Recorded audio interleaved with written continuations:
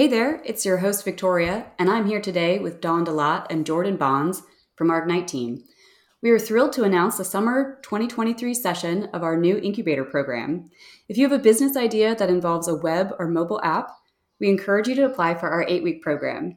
We'll help you validate the market opportunity, experiment with messaging and product ideas, and move forward with confidence towards an MVP. Learn more and apply at tbot.io/incubator. Dawn and Jordan, thank you for joining and sharing the news with me today. Thanks for having us. Yeah, glad to be here. So tell me a little bit more about the incubator program. This will be your second session, right? Indeed. We are just now wrapping up the first session. We had a really great 8 weeks and we're excited to do it again. Wonderful. And I think we're going to have the person from your program on a Giant Robots episode soon. Wonderful. Maybe you can give us a little preview. What were some of your main takeaways from this first round? As ever with early stage work, it's about identifying your best early adopter market and user persona, and then learning as much as you possibly can about them to inform a roadmap to a product. What made you decide to start this incubator program this year with ThoughtBot? We had been doing work with early stage products and founders, as well as some innovation leads or research and development leads in existing organizations. We had been applying a lot of these processes, like the customer discovery process, product design sprint process, to validate new product ideas. And we've been doing that for a really long time. And we've also been noodling on this idea of exploring how we might offer value even sooner to clients that are maybe pre-software product idea. Like many of the initiatives at ThoughtBot, it was a little bit experimental for us. We decided to sort of dig into better understanding that market and seeing how the expertise that we had could be applied in the earlier stage. It's also been a great opportunity for our team to learn and grow. We had Jordan join our team as Director of Product Strategy. Their experience with having worked at startups and being an early stage startup founder has been so wonderful for our team to engage with and learn from. And we've been able to offer that value to clients as well. I love that. So it's for people who have identified a problem and they think they can come up with a software solution, but they're not quite at the point of being ready to actually build something yet. Is that right? Yeah, we've always championed the idea of doing your due diligence around validating the right thing to build. And so that's been a part of the process at ThoughtBot for a really long time, but it's always been sort of in the context of building your MVP. So this is going slightly earlier with that idea and saying, what's the next right step for this business? It's really about understanding if there's a market and product opportunity, and then moving into exploring what that opportunity looks like and then validating that and doing that through user research and talking to customers and applying early product and business strategy thinking to the process. Great. So that probably sets you up for really building the right thing, keeping your overall investment costs lower because you're not wasting time building the wrong thing, and setting you up for that due diligence when you go to investors to say, here's how well I vetted out my idea. Here's the rigor that I applied to building the MVP. Exactly. It's not just about convincing external stakeholders, so that's a key part. Maybe it's investors, maybe it's new team members you're looking to hire after the program. It could be anyone. But it's also about convincing yourself. Really, walking down the path of pursuing a startup is not a small undertaking. And we just want to make sure folks are starting with their best foot forward. Like Don said, let's build the right thing. Let's figure out what that thing is. And then we can think about how to build it right. That's a little quote from a book I really enjoy, by the way. I cannot take credit for that. There's this really great book about early stage validation called The Right It by Alberto Savoya. He was an engineer at Google, started a couple of startups himself, failed in some ways, failed to validate a market opportunity before marching off into building something. And the pain of that caused him to write this book about how to quickly and cheaply validate some market opportunity, market assumptions you might have when you're first starting out. The way he frames that is, let's figure out if it's the right it before we build it right. And I just love that book and I love that framing. If you don't have a market for what you're building, or if they don't understand that they have the pain point you're solving for, it doesn't matter what you build. You got to do that first. And that's really what the focus of this incubator program is. It's that phase of work. Is there a there? Is there something worth the hard, arduous path of building some software? Is there something there worth walking that path for before you start walking it?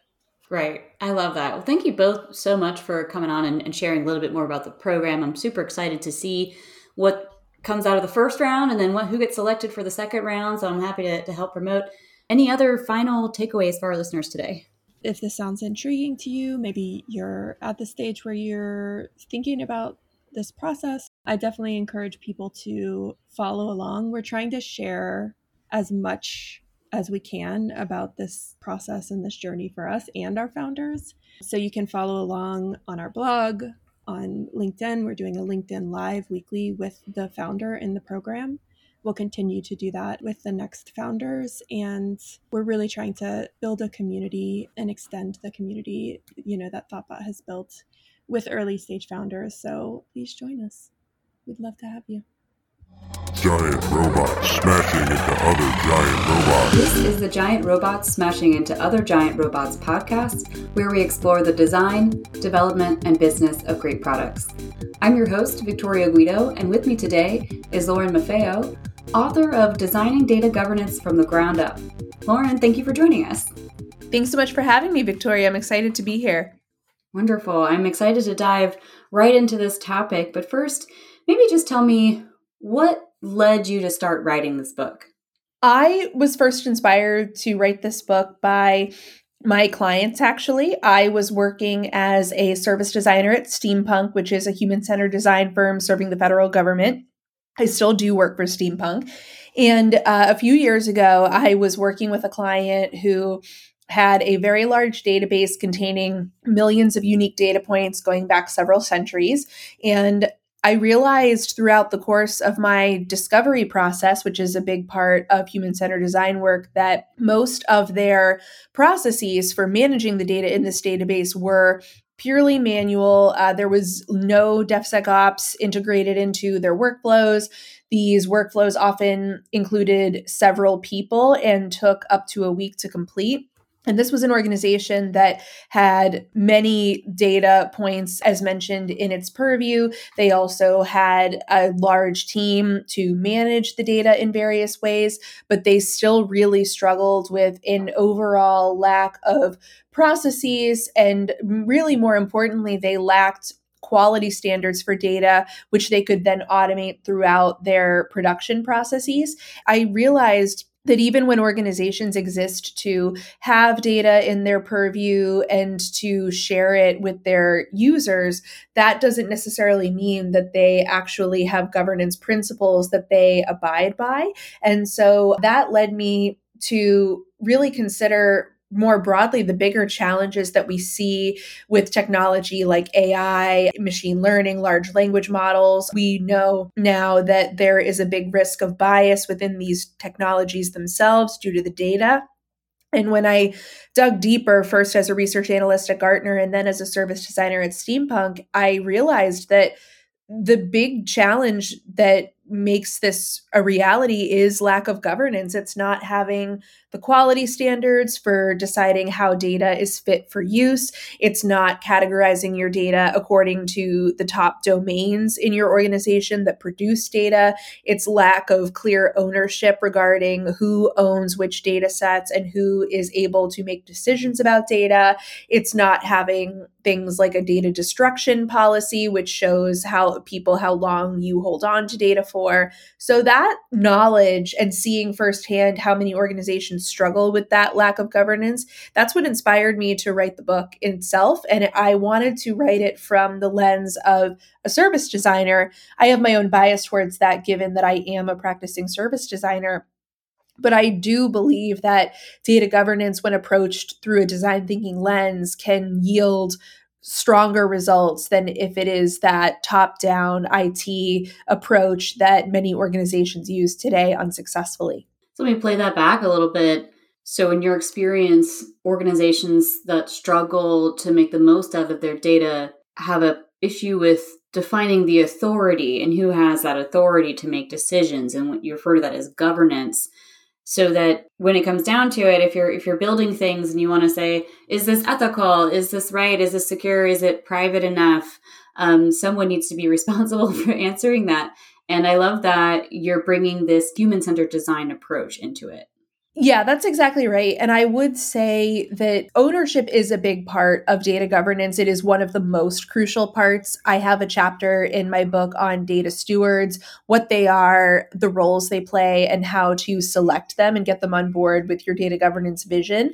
The main thing I want to emphasize about data stewardship is that it is not just the technical members of your team. Data scientists, data architects, and engineers can all be exceptional data stewards, especially because they work with the data day in and day out. The challenge I see is that these people typically are not very close to the data, and so they don't have that context for what different data points mean. They might not know offhand what the definitions per data piece are. They might not know the format that the data originates in. That's information that people in non-technical roles tend to possess. And so data stewardship and governance is not about turning your sales director into a data engineer or having them build ETL pipelines, but it is about having the people who know that data best be in positions where they're able to make decisions about it, to define it, to decide which pieces of metadata are attached to each piece of data.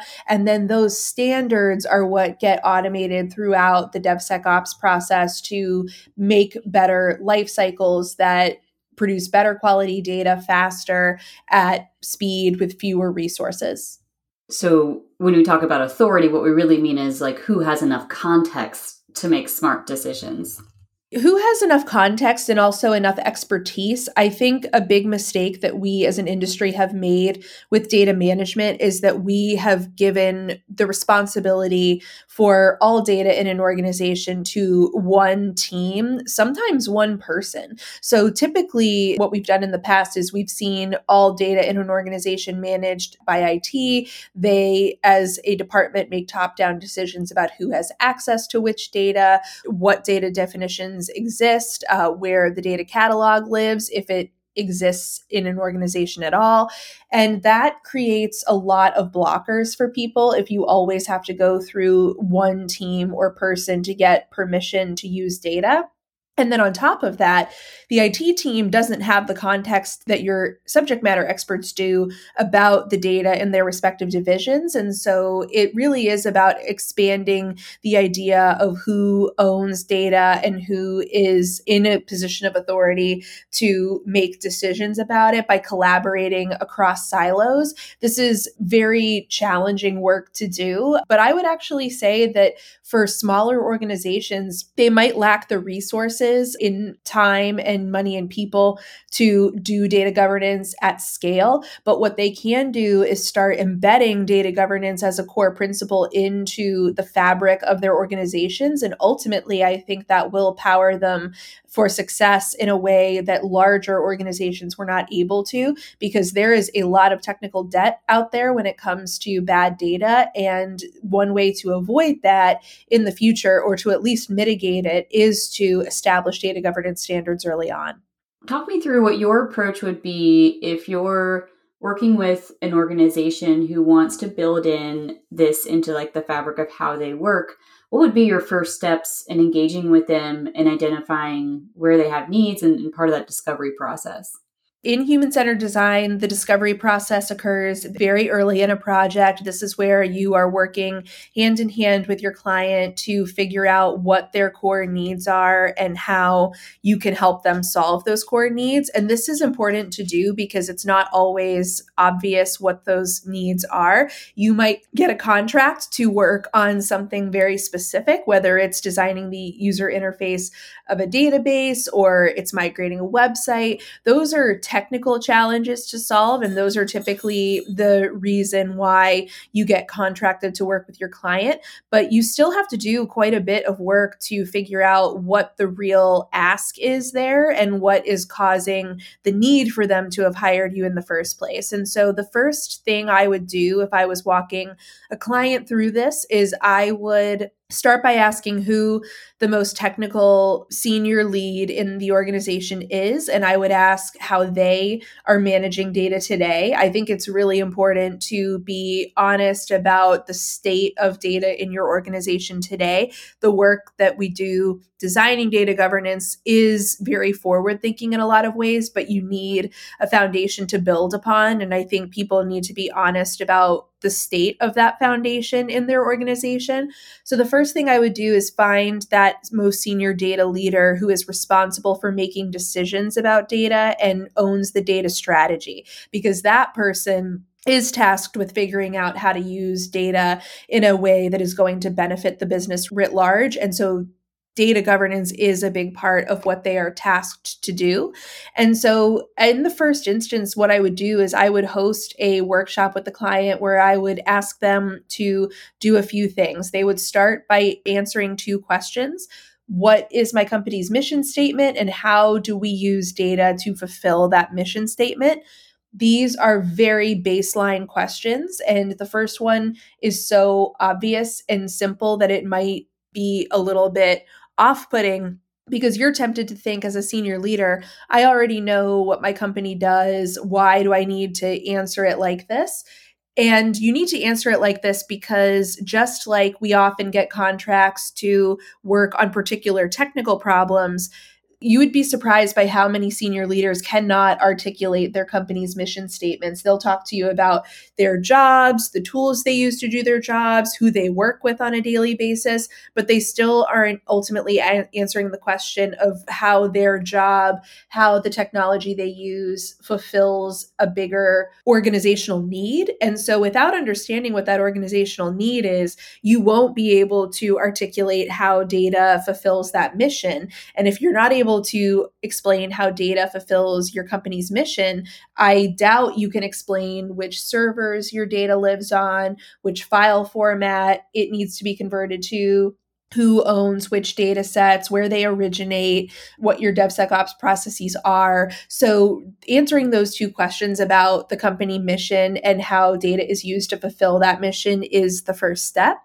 The second thing I would do is ask this senior leader, let's say the chief data officer, to define the data domains within their organization. And when we talk about data domains, we are talking about the areas of the business that are the key areas of interest. This can also be the problem spaces that your organization addresses.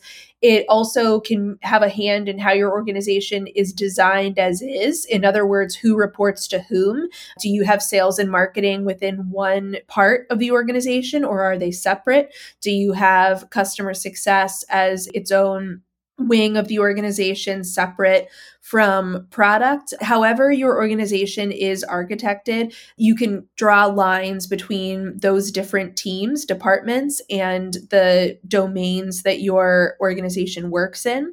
And then most importantly, you want to be looking at who leads each domain and has oversight over the data in that domain. This is a really important aspect of the work because, as mentioned, stewards play a really key role in upholding and executing data governance. You need data stewards across non-technical and technical roles. So defining not just what the data domains are, but who leads each domain in a senior role is really important to mapping out who your data stewards will be and to architect your first data governance council. And then finally, the last thing I would have them do in the first instance is map out a business capability map showing not only what their data domains are, but then the subdomains underneath. So for example, you have sales, and that can be a business capability, but then within the sales data domain, you're going to have very different types of sales data. You're going to have quarterly sales,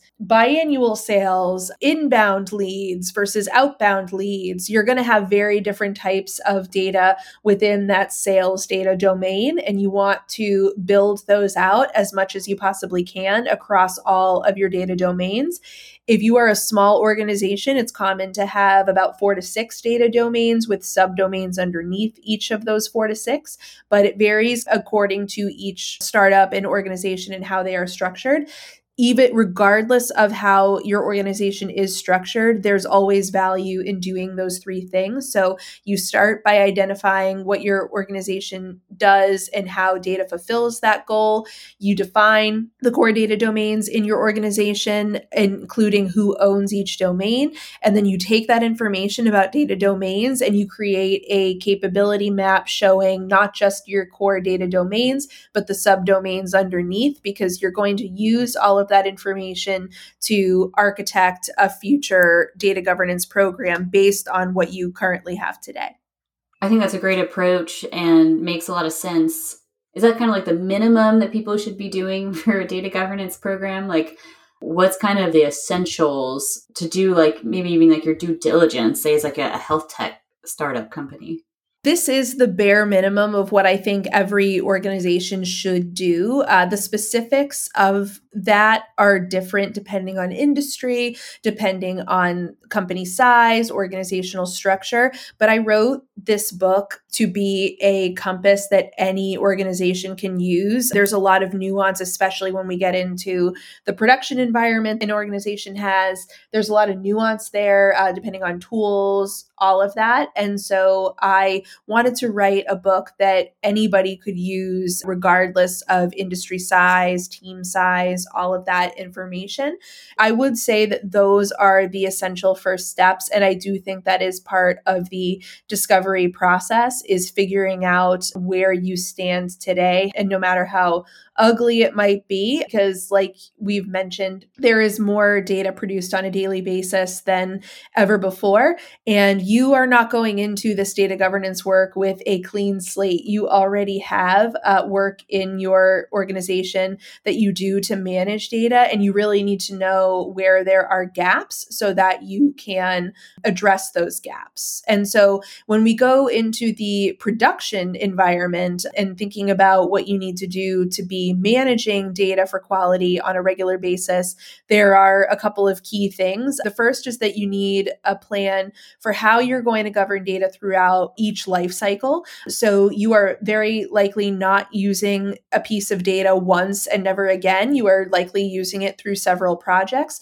So you always want to have a plan for governance that in production that includes policies on data usage, data archiving, and data destruction, because you want to make sure that you are fulfilling those principles, whatever they are, throughout each life cycle, because you are managing data as a product. And that brings me to the next thing that I would encourage people working in data governance to consider, which is taking the data mesh principle of managing data as a product. And this is a fundamental mind shift from how big data has been managed in the past, where it was more of a service.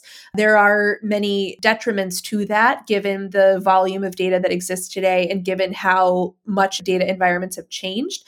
So when we think about data mesh, we're really thinking about 4 key principles. The first is that you want to manage your data according to specific domains. So you want to be creating a cloud environment that really accounts for the nuance of each data domain. That's why it's so important to define what those data domains are. You're going to not just document what those domains are, you're going to be managing and owning data in a domain-specific way. The second thing is managing data as a product. And so rather than taking the data as a service approach, you have data stewards who manage their respective data as products within the cloud environment. And so then, for instance, rather than using data about customer interactions in a single business context, you can instead use that data in a range of ways across the organization, and other colleagues can use that data as well. You also want to have data available as a self-service infrastructure. This is really important in data mesh because it emphasizes keeping all data on a centralized platform that manages your storage, streaming, pipelines, and anything else. And this is crucial because it prevents data from living in disparate systems on various servers. And it also erases or eases the need to build integrations between those different systems and databases.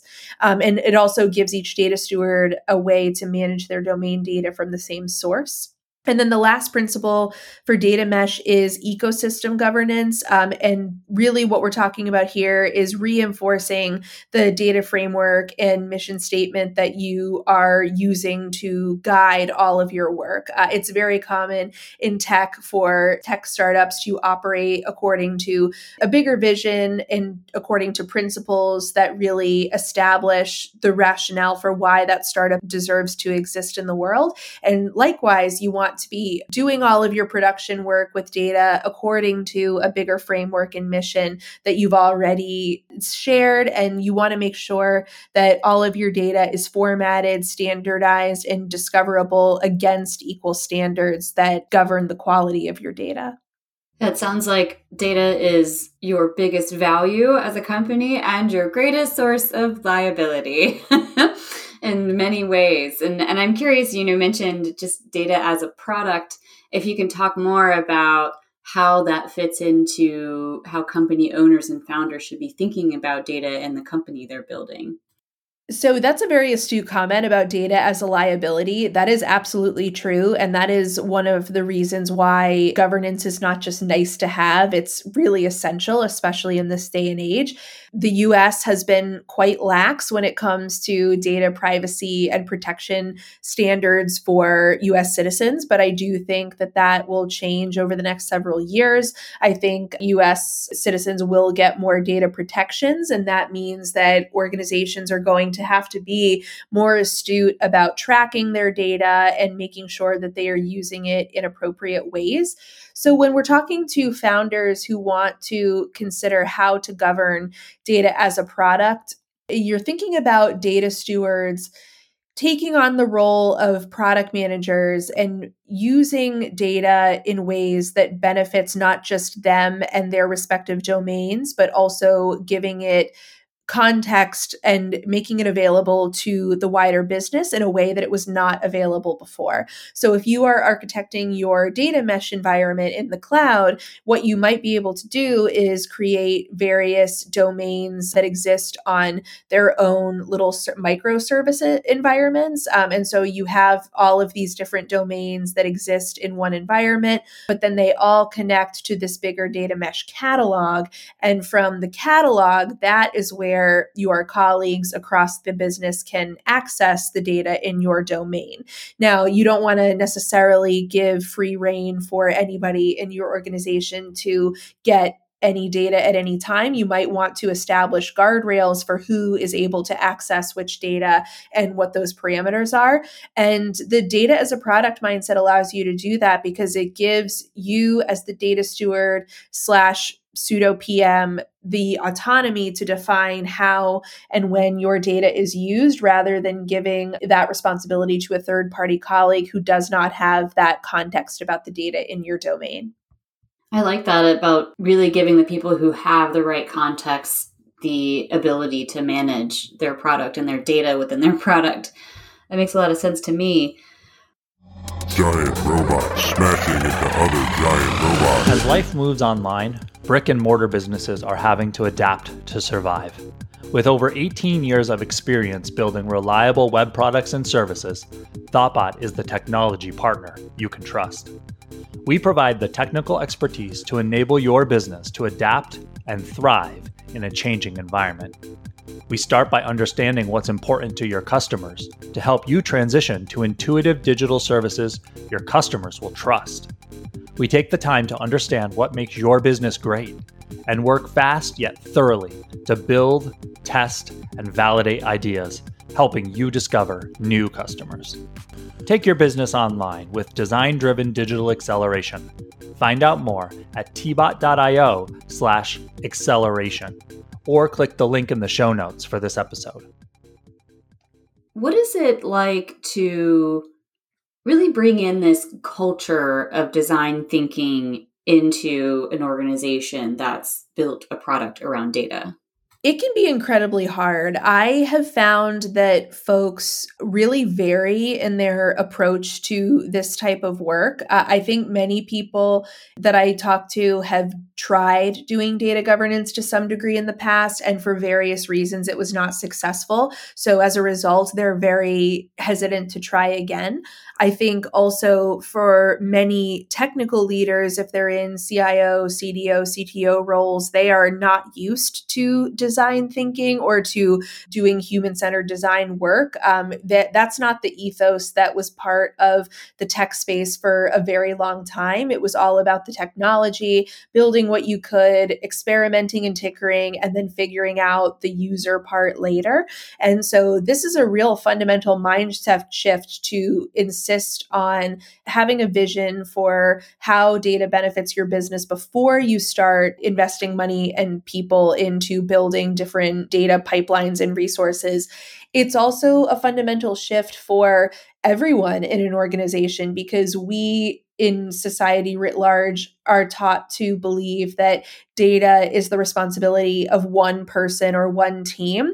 And we just can't afford to think like that anymore. There is too much data produced and ingested on a daily basis for it to fall to one person or one team. And even if you do have a technical team who is most adept at managing the cloud environment, the data architecture, building the new models for things like fraud detection, that's all the purview of maybe one team that is more technical, but that does not mean that the rest of the organization doesn't have a part to play in defining the standards for data that govern everything about the technical environment.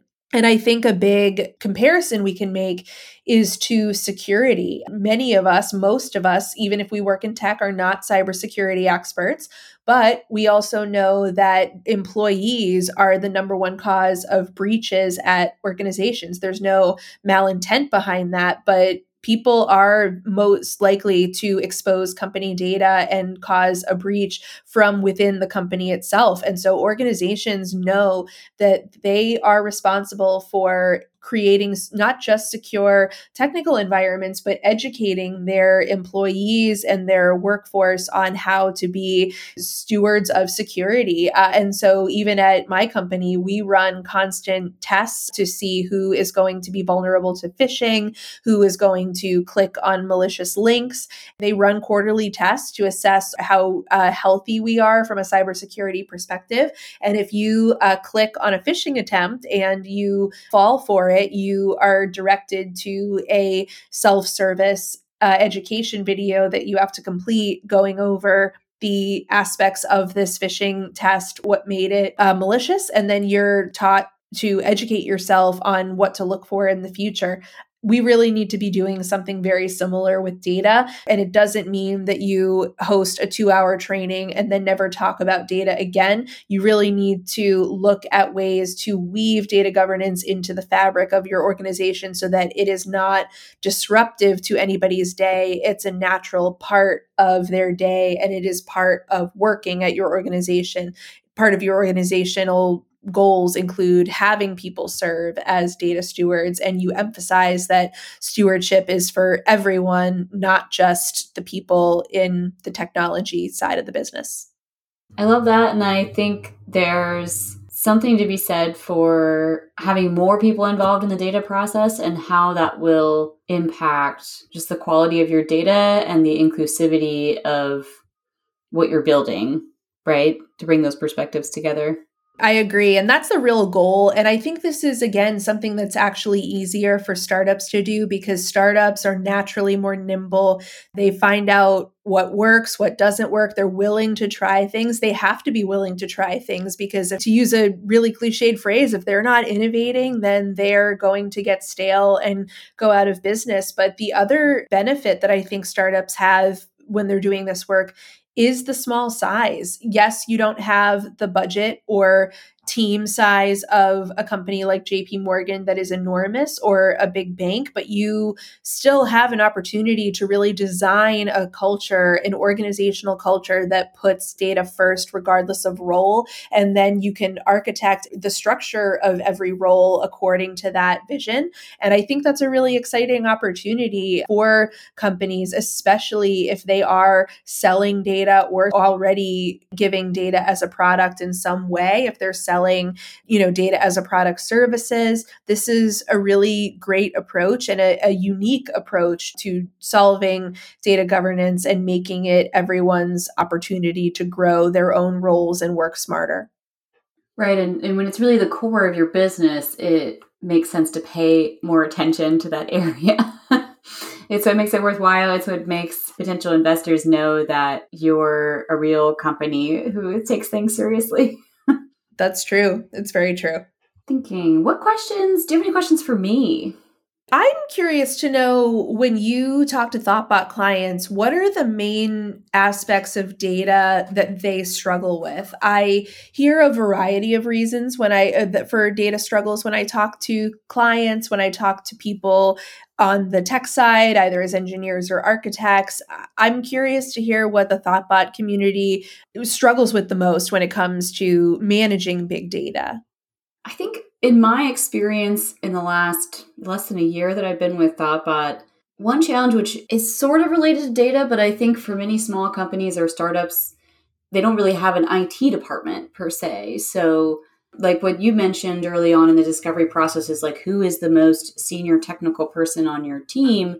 And that person may have little to no experience managing an IT operations group. I think it's really bringing consulting from the ground up for an organization on IT operations, data management, user and access management.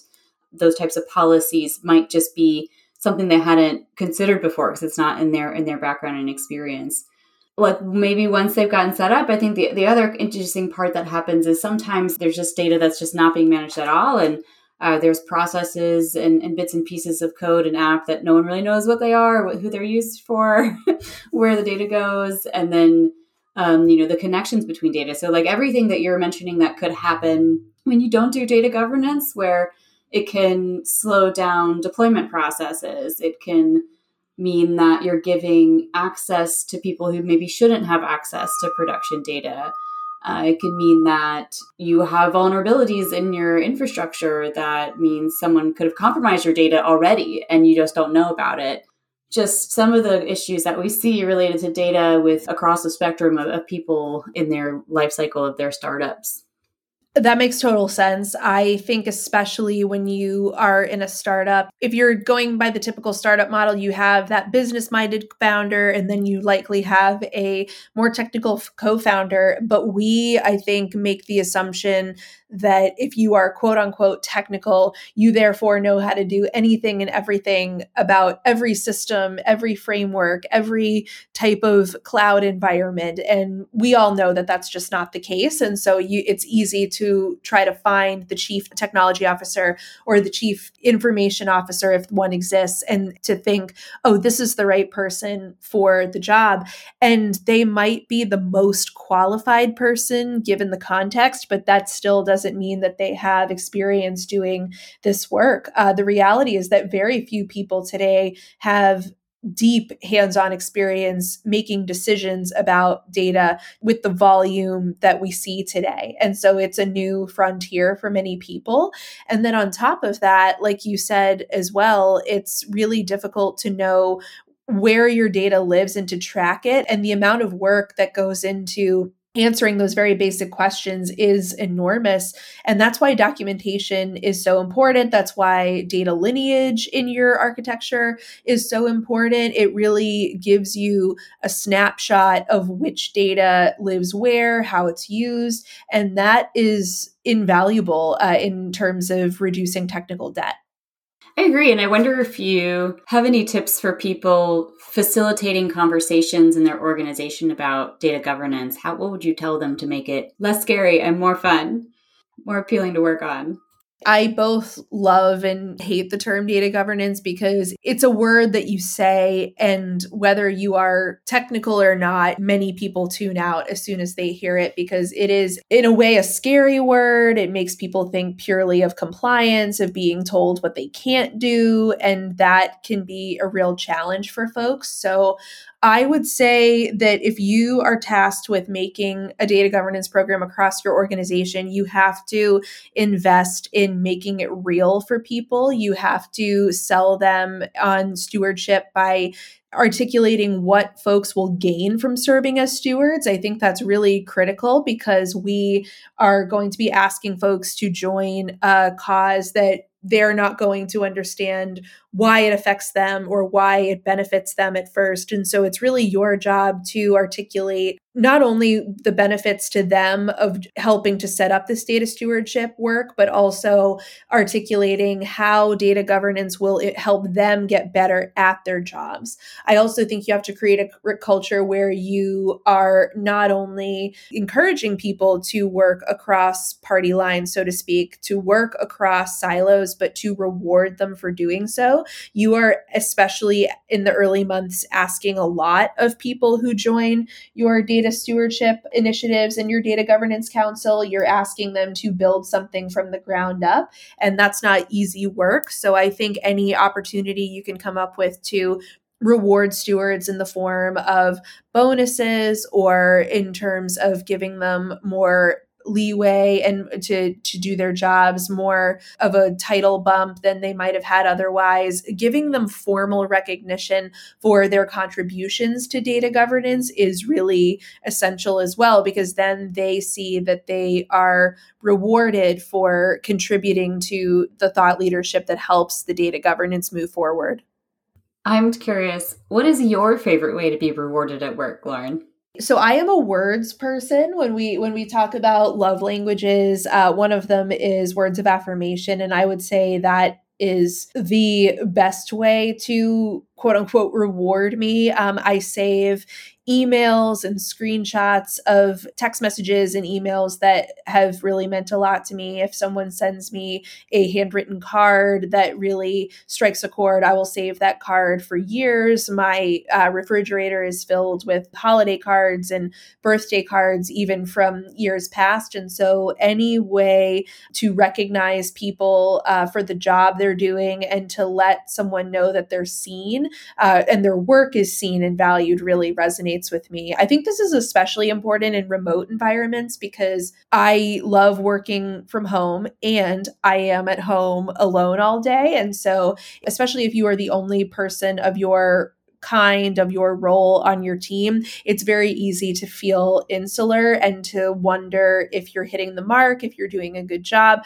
I think recognition, whether verbally or on Slack, of a job well done, it really resonates with me. And that's a great way to feel rewarded.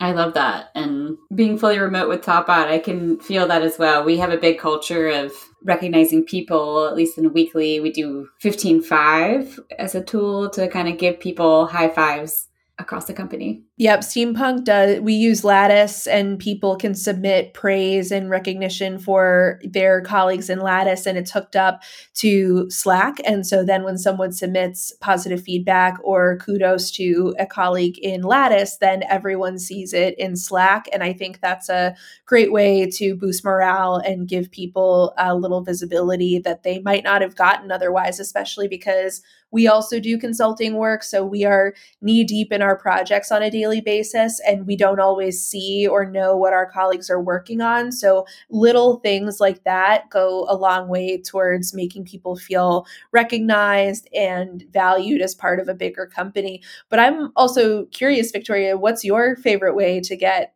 rewarded and recognized at work? I think I also like the verbal. I feel like I like giving high fives more than I like receiving them. But sometimes also, like working at Thoughtbot, there's just so many amazing people who help me all throughout the day. I start writing them and then I'm like, well, I have to also thank this person and then this person. And then I just get overwhelmed. So I'm trying to do more often so I don't have a backlog of them throughout the week and then get overwhelmed on Friday. I think that's a great way to do it. And I think it's especially important when you're in a leadership role. Something that I'm realizing more and more as I progress in my career is that the more senior you are, the more your morale and attitude sets the tone for the rest of the team. And that's why I think if you are in a position to lead data governance, your approach to it is so crucial to success, because you really have to get people on board with something that they might not understand at first, that they might resent at first. This is work that it seems simple on the surface, but is actually very difficult. The technology is easy. The people are what's hard. And you really have to come in, I think, emphasizing to your data stewards and your broader organization, not just what governance is, because frankly, a lot of people don't care, but you really have to make it tangible for them. And you have to help them see that governance affects everyone and everyone can have a hand in co-creating it through shared standards. I think there's a lot to be learned from the open source community in this regard. The open source community, more than any other I can think of, is the model of self-governance. It does not mean that it's perfect, but it does mean that people from all roles, backgrounds have a shared mission to build something from nothing and to make it an initiative that other people will benefit from. And I think that attitude is really well positioned for success with data governance. I love that. And great points all around on how data governance can really impact an organization. So are there any final takeaways for our listeners? The biggest takeaway, I would say, is to be thoughtful about how you roll out data governance in your organization, but don't be scared if your organization is small. Again, it's very common for people to think my business is too small to really implement governance. We don't have the budget for, the AWS environment we might need, or we don't have the right number of people to serve as stewards. We don't actually have many data domains yet because we're so new. And I would say start with what you have. If you are a business in today's day and age, I guarantee that you have enough data in your possession to start building out a data governance program that is thoughtful and mission oriented. And I would really encourage everyone to do that regardless of how big your organization is. And then the other takeaway I would say is, if you remember nothing else about data governance, I would say to remember that you automate your standards. Your standards for data quality, data destruction, data usage are not divorced from your technical team's production environments. It's the exact opposite. Your standards should govern your environment, and they should be a lighthouse when you are doing that work. And so you always want to try to integrate your standards into your production environment, into your ETL pipelines, into your DevSecOps. That is where the magic happens. Keeping them siloed won't work. And so I'd love for people, if you really enjoyed this episode and the conversation resonated with you, to get a copy of the book. It is my first book, and I was really excited to work with the pragmatic programmers on it. So if readers go to pragprog.com, they can get a copy of the book directly through the publisher. But the book is also available at Target, Barnes & Noble, Amazon, and local bookstores. So I am very grateful as a first-time author for any and all support. And I would really also love to hear from ThoughtBot clients and podcast listeners what you thought of the book, because version 2 is not out of the question. Well, looking forward to it. Thank you again so much, Lauren, for joining us today. You can subscribe to the show and find notes along with a complete transcript for this episode at giantrobots.fm. If you have questions or comments, email us at hosts@giantrobots.fm, and you can find me on Twitter at VictoriousG. This podcast is brought to you by ThoughtBot and produced and edited by Mandy Moore.